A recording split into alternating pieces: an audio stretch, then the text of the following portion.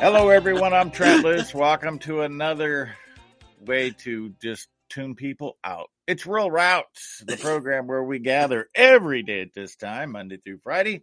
And what we do when we gather is continue to address the issues between rural and urban America. And on a Tuesday, rural and urban UK. Andrew Henderson joining us, as well as Jay Truitt. I can just tell you already, Jay, we're going to miss Angel Cushing today. You know what? Sorry, was that how? Was that my replacement last week? Oh, Last week, yeah. No, Oh, and dear. her and I have become fast friends now. I mean, I talked to Angel last week more than I talked to my wife. Really? Not all things we need to know. Is that Jay allowed to Truitt, be? just Is that saying. allowed to be shared on air? Is that Jay? Is Well, it no, really and like- that's probably a good thing for my wife and a bad Oh. thing for Angel. Yeah, it is. It is. Yeah. Is that rekindled everything for you then, Jay? No, Is that what that's done? Yeah, No. it did rekindle in me a spirit to go back and do some lobbying at the state and regional level. So I think I'm gonna pick up some stuff and So just try to help there out. I was expecting you to give Trent and I a briefing, a pre-State of the Union briefing. As a lobbyist, you would have the inside track on what this amazingly honest president of yours is going to say today. Sure, yeah, the State of the Union pre-address analysis. Lots of small words, really big print. Auto cue. What about auto cue? Do you think that might play a part? I think he'll be. We call it teleprompter, but yeah, he'll be reading directly from the teleprompter unless he looks down and the page. In all fairness, in that regard, Jay, when do you think the last president addressed any group of public people without a teleprompter? Very good point. The difference is, though, that the last president, he would certainly take questions from the press after his speeches. This one just turns around and walks off. So there is a big difference. After that little blank stare that he gives everyone, the little smirk, and then he turns around, right? No, so it's a good question, Trent. Obviously, Trump spent a fair amount of time, right, going off script. Yes, in every speech, he was kind of infamous for that.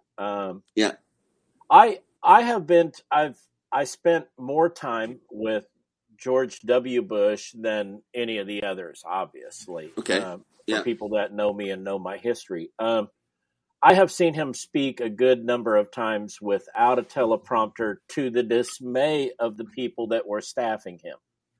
Yeah, because they'll be hanging on every word, and if he gets something wrong, he can be hauled over the coals for anything, can't he? Yeah, and he was... he did have a tendency once in a while to combine words together, or to try to, and he kind of thought he was funnier than he really was. And he was a funny guy, but he would just make things up, Yeah. Well, Joe won't do that, will he? Well, yeah. He's not making them up.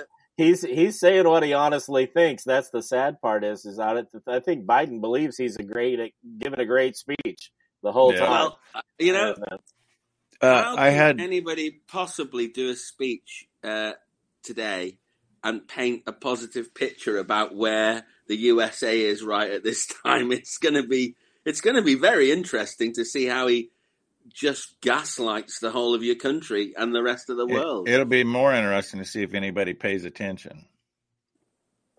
Well, actually, Trent, if you want to wake people up, you would want everybody to watch it. Yeah, I won't. It's the opposite of what you think, because there's no way he's going to get through this without making huge gaffes. Yeah. Yeah, I think it is coming at an interesting time, but I wanted to just follow up on your deal with George W. thinking that he was funnier than he really was. I actually have one of those experiences with him. We were doing the George W. Bush Wounded Warrior golf outing with the All-American Beef Battalion in Texas, and he showed up. And for whatever reason, I don't remember why, and I can't find it today, but I have a picture of it. I had a business card that his father, George Bush, had signed on the back. Oh, very cool. And so I walked up to George W. and I said, "You know this guy?" He said, "Yeah, I've met him. Here, let me sign that for you." He signed it. He handed it back to him, and he said, "Now it's worth something."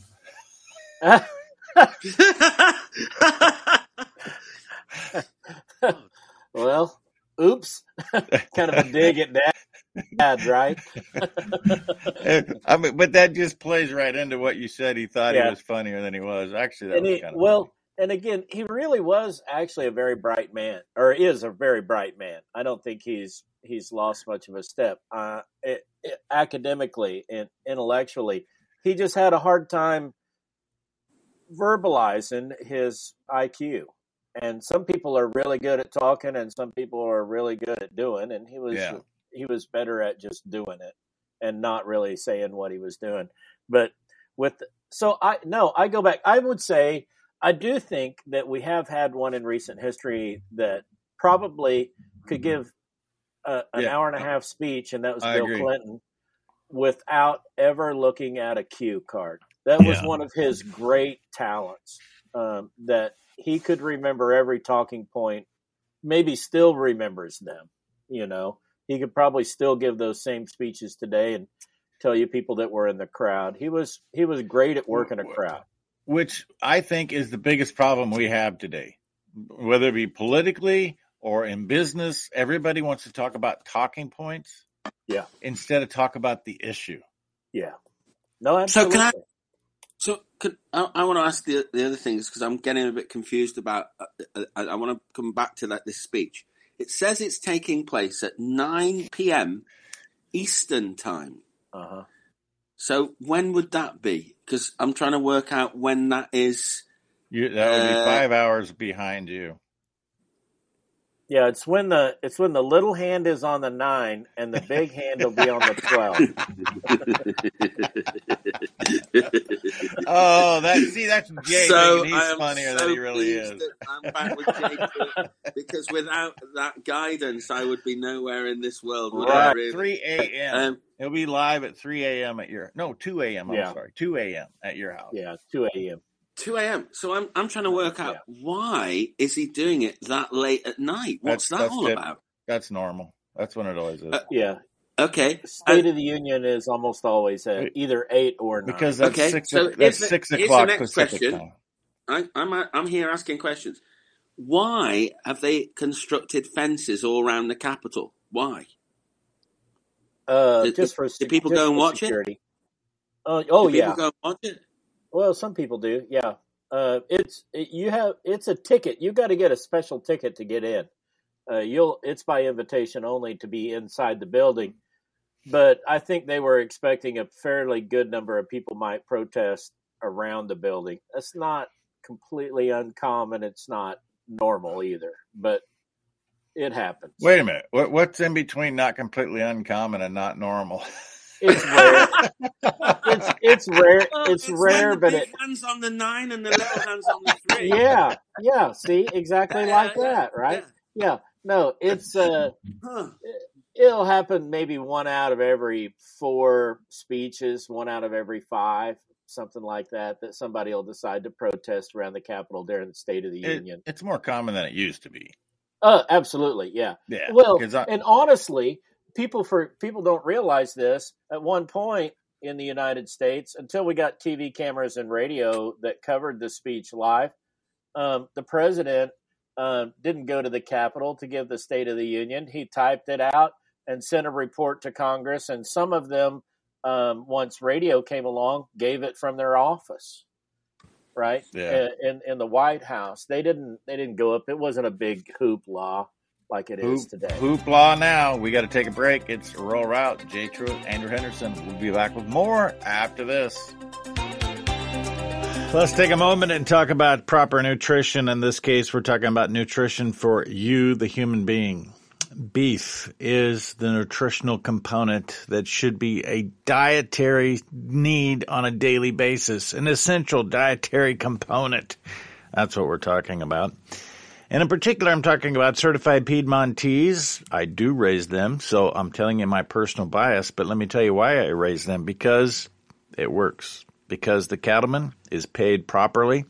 The quality of beef will bring people back time and time again. You should see this prime rib that I'm working on a commercial right now for the TV program. It was served to the Piedmontese breeders in Denver. When the consumer has something like this and cooked right, like the cooks did in Denver, you're going to want it time and time again. Certified Piedmontese for the tender beef experience.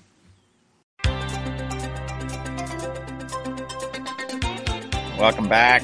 Trent Loos alongside Jay Truitt, Andrew Henderson, and you maybe. We'll see. Yeah. Jay, what I want to go back to Angel because Angel's spot on. She's a champion. I know for a fact you can talk to Angel all you want, and all you're ever going to talk about is property rights because the woman is passionate, she's driven, and going to make a difference, and going to do it at the county level. I'm happy to see that that's wearing off on you. Yeah, no, so again, I think what we did spend a lot of time talking about was just some different strategy options on how to approach different areas of the country and to help and who's not going to help us, right? Which there's a bunch of farm organizations that aren't going to allow this to interfere with income streams that they're trying to manage for people. And we've had this discussion before. All of us make concessions once you sign up for those conservation easements or those farm program payments. It becomes a really difficult thing to wean yourself away from that. And those become the avenues that our property rights opponents use to get into our business in the first place. And it's sad, but it is a reality that you got to face. And if you're going to hit the issues head on, you need to understand who's your friend, who's your foe, and who are the people that just don't want you in their business either. And so are you suggesting that perhaps non-profit farm entities that support farmers through grants, etc., subsidies, may well be compromised? Is that what you're suggesting? No, well, it's not so much compromised, but conflicted maybe is a slightly better term, in the fact that they don't want to give up the payments on one side and the program benefits on one side. And there are payments and benefits that can result from that in exchange for truly battle and freedom. And at some point, so here's really the problem, Andrew, and I'm not trying to give the groups even a pass here. I don't, frankly. I call them out on a regular basis. But the reality is that our real enemy here is the federal government, and we kind of lose sight of that once in a while, especially when they write you a check. And well, here's the thing, Jay. Here's the thing. The reason I ask you that question is that I suddenly, because I've become so conspiratorial. I'm now questioning lots of things that I never questioned before, and one of them is that a lot of these organizations, and I'm going to use our National Farmers Union as an example, they have farmers that sit on committees that only want to help and support other farmers in their future. But actually, the actual organization itself has, in many cases, not just paid employees, but highly paid employees. And the problem is that those employees effectively work for the government. And that is where I've realized the weakness is.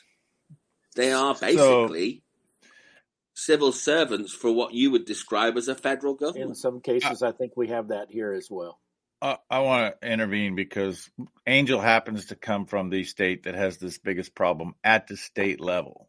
And at the state level, I'm not going to say that anybody we're talking about, in particularly two organizations, is working for the federal government. I agree with Jay that they are preservationists. They have found a way to tap into a revenue supply that's beneficial to their organization. And too many times what happens is the administrators of those organizations, the executive director, whatever their title may be, only give the information they want to their farmer members on the board of directors to make a decision going forward.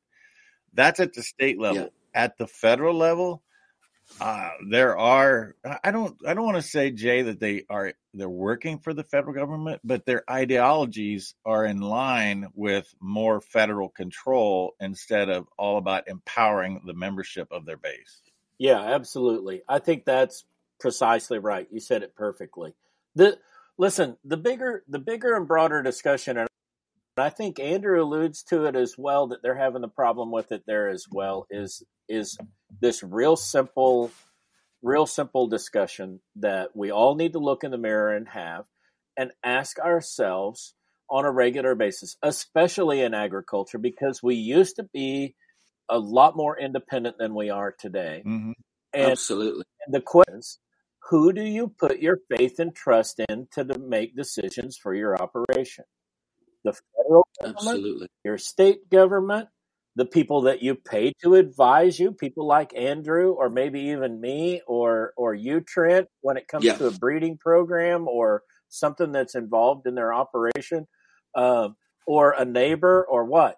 And my point is that while we have quote unquote experts, see, that's who I trust. And Harvest Moon. Beaver Moon, here we go. So you can either trust the people who are experts, air quotes, right, from the federal government, who may have all kinds of letters after their name, right, and have all kinds of degrees and things on the wall in their office and had years of experience telling people how to operate a farm, or you could, or if I'm doing it, I could go find a really successful farmer and just drill him for questions, right? There's kind of two ways to go about it. I think I'm tending to agree with Trent more than I should in these discussions now, because I do think we need a root and branch, if you like, restructuring of virtually every organization that actually benefits from farming. Because I do think that the word infiltration is a real threat to the future of this planet, and I really do think that we need to go back to as much as local as we can get, and then to rebuild our industry. I'll just go all the way out there, Andrew. The worst organization in the United States that's in my sphere. I'm not including fruits and nuts from California because I don't know the inner workings of those groups. Yeah. I'm going to put this into context before I say this. The pork industry has roughly 60 to 70 million in checkoff dollars, which checkoff dollars are collected from the producers for every animal sold and used for research, development, and promotion. The beef industry has roughly 80 million. The dairy industry has $320 million in checkoff funds when you include the processors. And if you look at what's happened in fluid milk consumption and that period of time that the dairymen are paying such a high rate on their checkoff, it's a direct implication of the people that have been hired to run these checkoff programs do not know what they're doing and don't know how to empower their producers. Or they do know what they're doing. Or they do. Or they do know what they're doing. And they're trying to... They actually, because I know most of them, they become self-preservationists, so they do what they can to preserve themselves instead of empower their members. I think one of the things that I'm learning very quickly, because of everything being so much magnified by what we've just been through with this pandemic, is just how much lies have been told around the origins, the health benefits, and the source of food. It is just, this is probably the biggest scandal I can ever imagine. And I do believe that what you've just said is right. If you had all that money to be able to market in today's potential technological explosion with regards to marketing, that we should be massively increasing the sales of dairy produce, meat, milk, and eggs. it's obvious to me that something is stopping that. In 1 minute, Jay. Our biggest enemy on nutrition issues in the United States is the federal government, period. Because they open their doors to people who want our industries to disappear, and they allow them to make decisions about what our industry should do. And you just have to let that settle on yourself for a little bit and understand that is one of the absolute facts that you see, I'm sorry. Okay, Jay, after the break, I want to argue that you're not quite right there. Okay. That's a great segue. Andrew Henderson, Jay Truitt, Trent Loos. We will take a break and we'll be back with more vibrant discussion. We don't argue. We have vibrant discussion, and it's happening after this. Now let's for a moment talk about keeping the lights on and the water running. I'm talking about lignite coal. The lignite scenario is quite interesting. You see the difference between lignite from North Dakota and the coal from Wyoming is the water content. Just a little tidbit that I picked up on recently. But if you go to the website, lignite.com, and this is the one thing that I saw up close and personal, and I have friends that are ranching in, I'll just say Oliver County, North Dakota, because that's where I saw it. 22,000 acres of reclaimed lignite mining and counting, returning the land to how it was before it was mined. You see, here's the deal. We cannot utilize these resources no matter what the industry, whether it be cattle grazing, lignite coal, or the recovery of minerals, gold, whatever it is.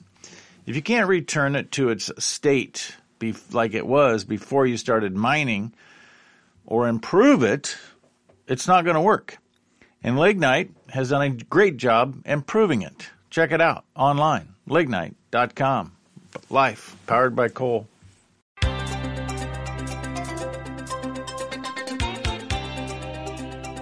Welcome back. Okay, Jay. No, you can't do that. No, I want to have a vibrant discussion with Jay. Okay, but I have to come back into the segment before you start, or nobody's going to hear it. Are we back in the segment now? Yeah. Go ahead, Andrew. Yeah. We're back in the segment now. Now we're still live. Jay, I actually don't think you're totally wrong. I think you're actually right to a point. What I find very, very worrying about the way you just described this is that I think there's an even higher organization coordinating all of this. And I think that's the thing that worries me more than ever, is that the people that are causing this united front against food and nutrition production are actually much higher than just your federal government. And I'm going on to talk about when Tony Blair says, and this is my quote of him, he says that the World Economic Forum have infiltrated every major Western government in the world. And I truly believe that to be true now, because this is part of their plan. And you only have to go, they took it off their website, but you've only got to look on the internet to find out this is exactly what they wanted to do, was infiltrate officials to move us to the Great Reset by restricting food and gaining control over human beings. Simple. Yeah, I don't really doubt that probably happened from some group, but so listen, as a lobbyist, that's what I do too. I mean, I try to figure out ways to influence and infiltrate federal systems for the last 30 years. I don't really so much in the same way today, because I just work in an advisory role for people and I train people on lobbying. But that was my job, right? And was to do that. And I think one of the things that innocently, as agriculture and rural people, is that we for maybe a century, we believed that people looked at us a certain way, and so we acted a certain way, and we didn't believe that anyone had ill intent to take advantage of us, because we did something that we felt like was honorable and was perceived to be honorable, that is, produce food and fiber for the world. And and what we failed to realize was that over the last, say, maybe the last 30 years, and this may have gone on a little longer, you have to go back really honestly to the Sierra Club's original charter to start seeing some of those foundation documents, at least of organizations in the United States, that had a different opinion about a growing world population. When you talk to people in agriculture, you say, yeah, we want the world population to grow, and we want to meet that challenge, right? That was just the way that we looked at it, talked about it. That was our being. That was who we were. For them, they looked at it that there's too many people already on the planet, and that came about in the 50s and 60s from that group. And by the 60s, defined charter that there's just too many people here, and you're crowding out the animals. And we could talk for weeks, right, about what that statement just means. But what I want people to focus on is to understand that there really are people that are working just as hard as we are now. But I still think in agriculture... I agree. No, I agree with that. You're saying that there is a resistance building. I would agree with that. It's built. Yeah, I think the problem is we believe it's still just like this new thing, and the reality is it's got about 30 years worth of history behind it already. They're good at what they do. Yeah, let me give you an example. I walked through the amount of money that the dairy industry had to market, research, and promote dairy products.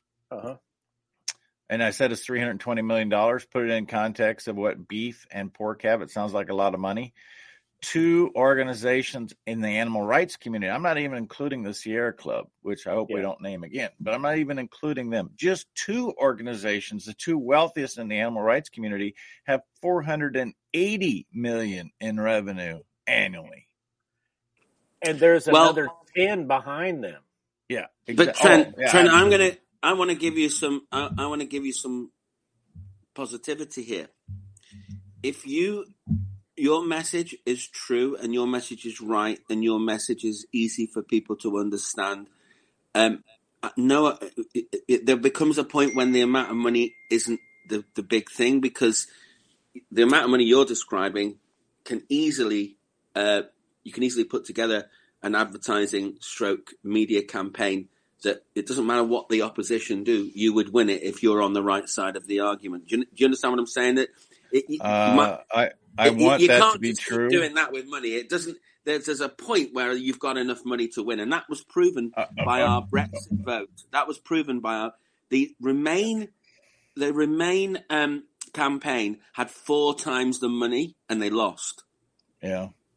Because they didn't. That's been my argument. contention through a campaign to help Teresa Thibodeau be the next governor. When I looked Governor Ricketts in the eye and said, I don't care how much money she has, we're going to win because the people are going to know the difference.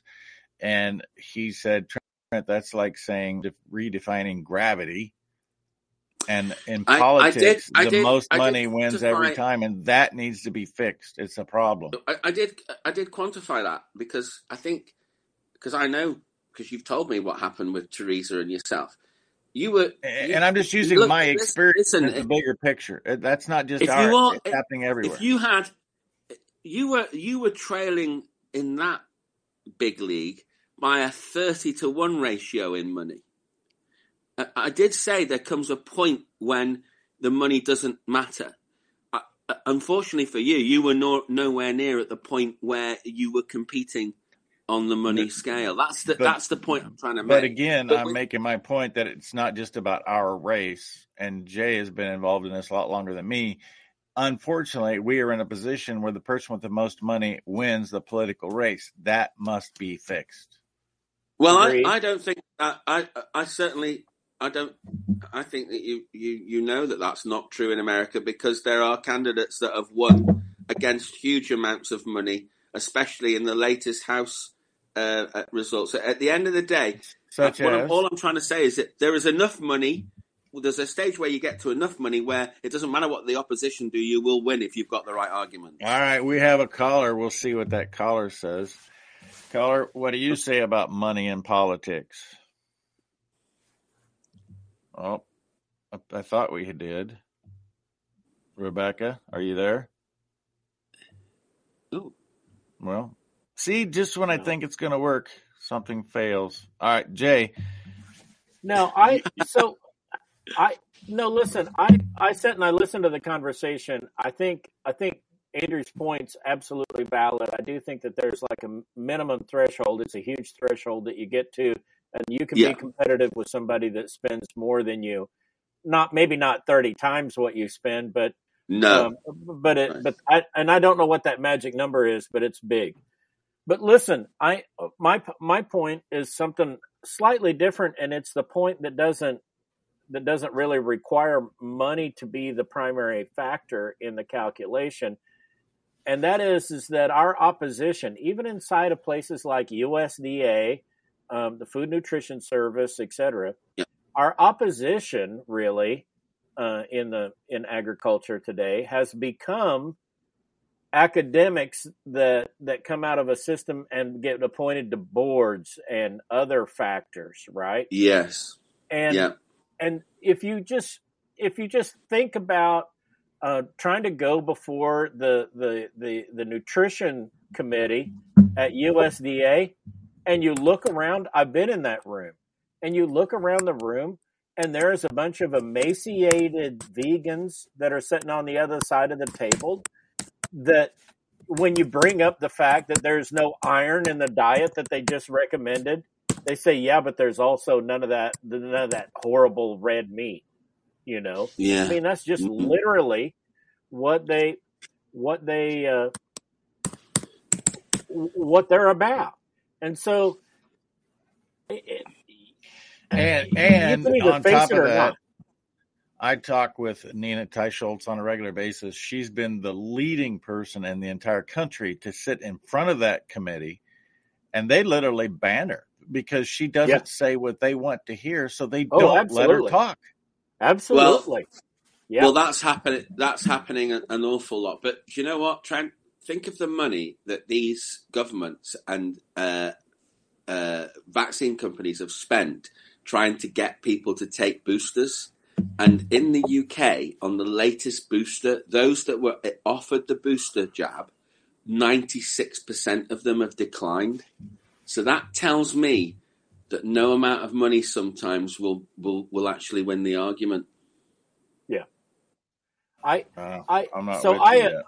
agree. I agree with that basic premise, but I think one of the conditions that you have to put on that statement is, who is it coming from, right? Yeah.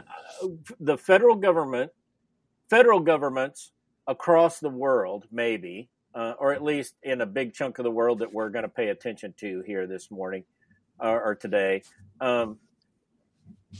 they used to have some credibility when it came to talking to their people. And I think whether you're talking about what's going on in Australia on that subject matter now, New Zealand, the UK, USA, the Canadians haven't quite got it yet. But even places like Mexico and Brazil and other places on the planet, France for sure, people have lost their confidence in the information that their federal government is giving them. Yeah, when it comes to food nutrition, they still kind of believe them. My world of Canadians are with us. Oh yeah. No. Yeah. If you go to Alberta and Saskatchewan, it's a no-brainer. Yeah. Go to Ontario. I even got invited yesterday to go speak in Ontario. That might be happening in March. We'll see. Well, stand by. Yeah. You may come back with your mustache trim. I may not come back. Yeah. Are you allowed to go? Yeah, Are you allowed to go to Castro Trudeau's country? Yes, I am. Absolutely. Because we're not from Britain, so we can do anything we want. Roll Route. We'll be back with the last segment right after this. I want to remind you about the opportunity. It is an honor to say thank you to these men and women who have risked everything to protect our freedom. The Wall of Honor does it in a great way. I love this whole concept, the captivating Wall of Honor, that is simply a monitor put in your business and the little black box that contains the individuals in your local community. Not only the veterans, but the first responders who contribute to making the community exactly that, a community. More details about that can be found on the web, thewallofhonor.org. It's all about saying thank you. And don't forget to stop in at Brush, Colorado, High Plains Cattle Supply. Say hi to Robert and see what he's got up his sleeve today.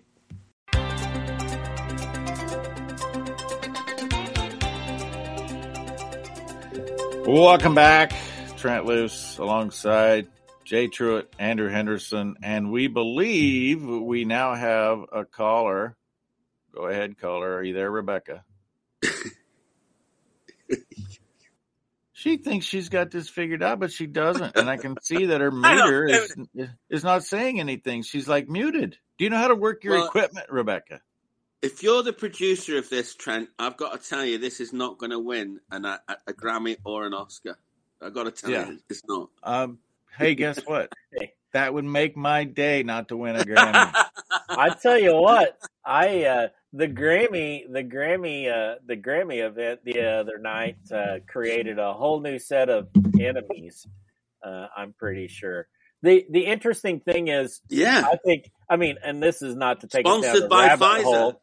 Well, yeah. But interestingly enough, it's only been in the last couple of years that they added the contemporary Christian music to the award ceremonies, right? And then they do this satanic, there's no way that you can call that anything but satanic demonstration with a dozen Christian artists that were hoping to win an award there that night that had changed their schedules. And in one case, I know one of the people had literally canceled a concert that was sold out, and had everyone reschedule for the following evening so that he could attend the Grammys, because he'd never dreamed that he would get a Grammy nomination. And now I can just imagine what he had to go back and tell everybody at his concert on Monday evening instead of Sunday evening.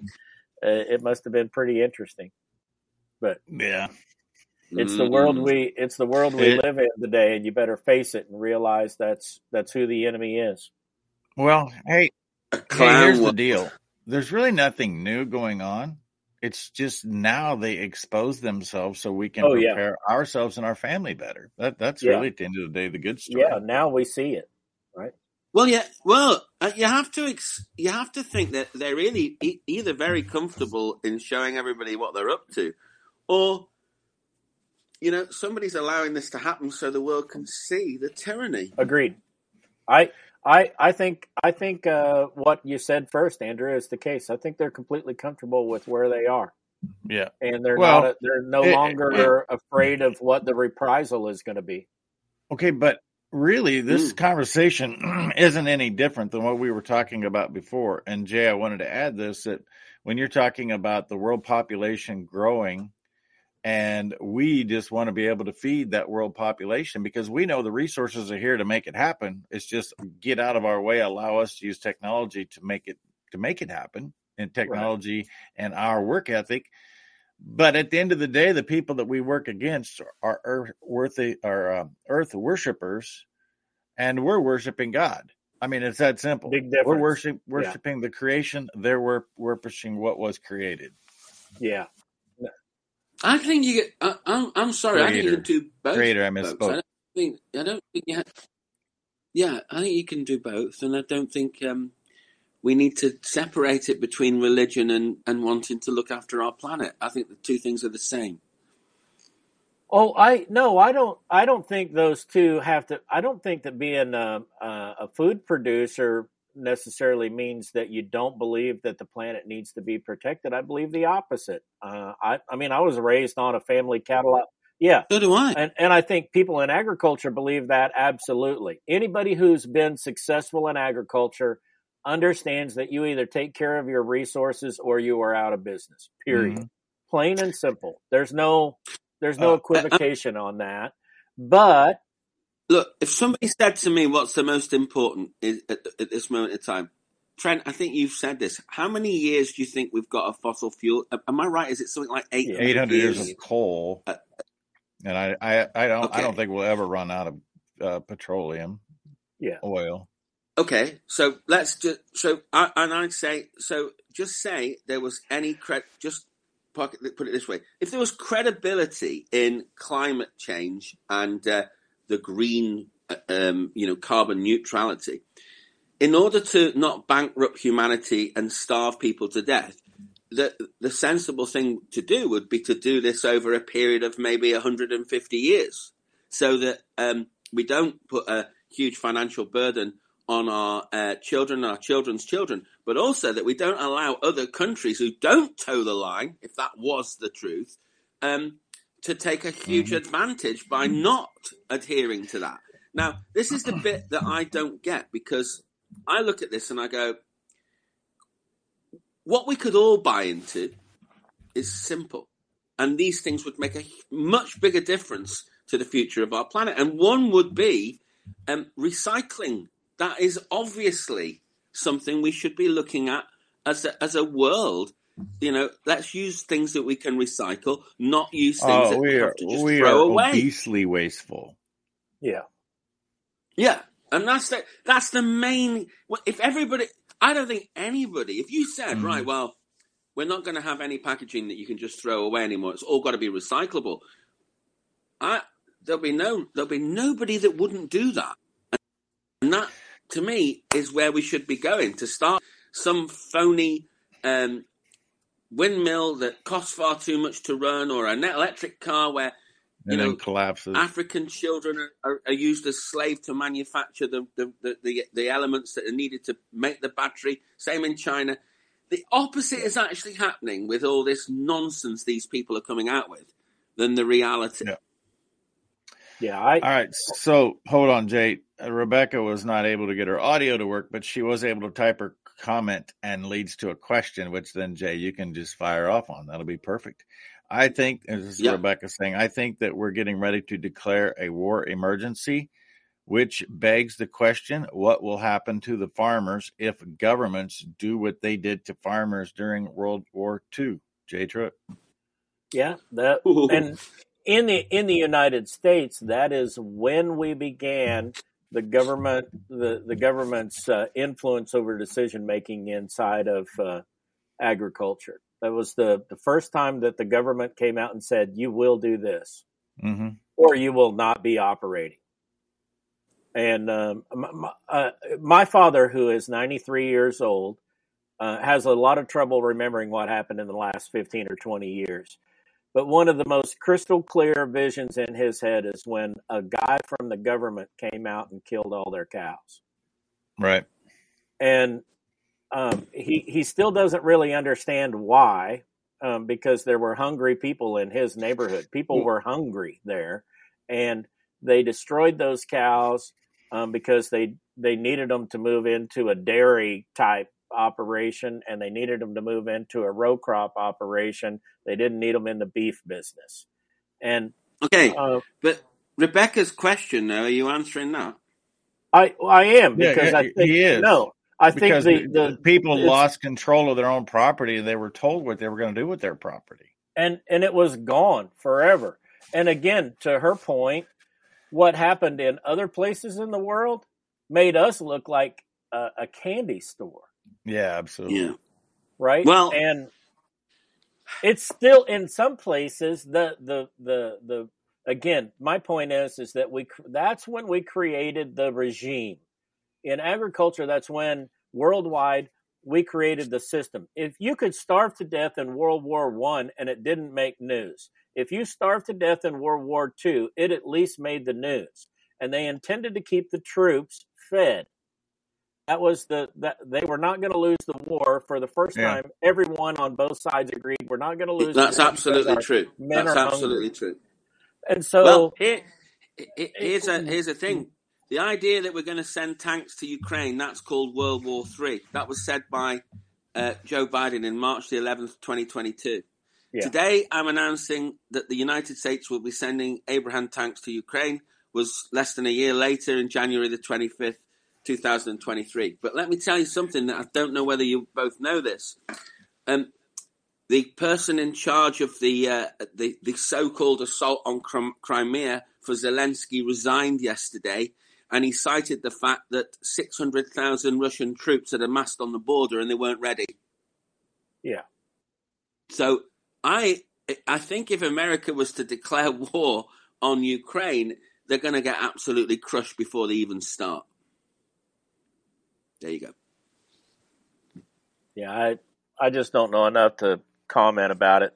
I mean, we live in a country that just allowed a spy balloon to fly all the way over my house. Jay. It literally went above my head. We have a commander-in-chief. Their balloon did? Yeah, came right across here. It went from there was two balloons. We have a There were two balloons. Went from Whiteman Air Force Base and then swept down and swept across Fort Leonard Wood in Missouri. I heard of things are getting out in the UK. Of course it did. Things are getting out here in the UK that, in actual fact, the Ukrainians are losing massively now. And there's videos of conscripts being dragged out of their houses to go and fight for the Ukrainian army. I can tell you that I don't believe there is going to be a war. And I don't believe that Joe Biden, not only isn't he going to do it, I don't think he can do it. Because they haven't even got enough soldiers to drive those tanks. That's where we're going here. So there you go. Our military is very decimated, no doubt about it. I'm not going to go so far as to say we don't have enough soldiers to drive the tanks that we would send there. But the moral of the story is, and it has been the moral of this program story for a long time, the world is not what it once was. The question is, what are you doing to get yourself ready for anything that might come down the pike? Yeah. 30 seconds left, Jay. You want to finish it up? I'm going to buy ducks versus chickens because I don't eat chickens, but I do like duck. And duck eggs are bigger and taste creamier. Yeah, I like them. There's already 2 Guernseys in the pasture, and so I'm set. Between that and a handful of cows, I'm good to go. So. Thanks for your contribution, Rebecca. As always, Andrew and Jay, I'm Trent Lewis. All 4 of us reminding you, along with Andrew's cricket, that all roads do lead. I'm about to go. See you guys. To a roll route. Bye. Family, today let's talk about what it takes to maintain a free and fed America. It does not maintaining it does not require passiveness or complacency. It requires being a dutiful citizen. And part of that dutiful citizen is actually standing up for your property rights and your community property rights and working collectively to maintain the ownership of animals, to improve the planet and improve human health. Protect the Harvest works day in and day out at maintaining all of these property rights. Go to the website, empower it yourself, protecttheharvest.com.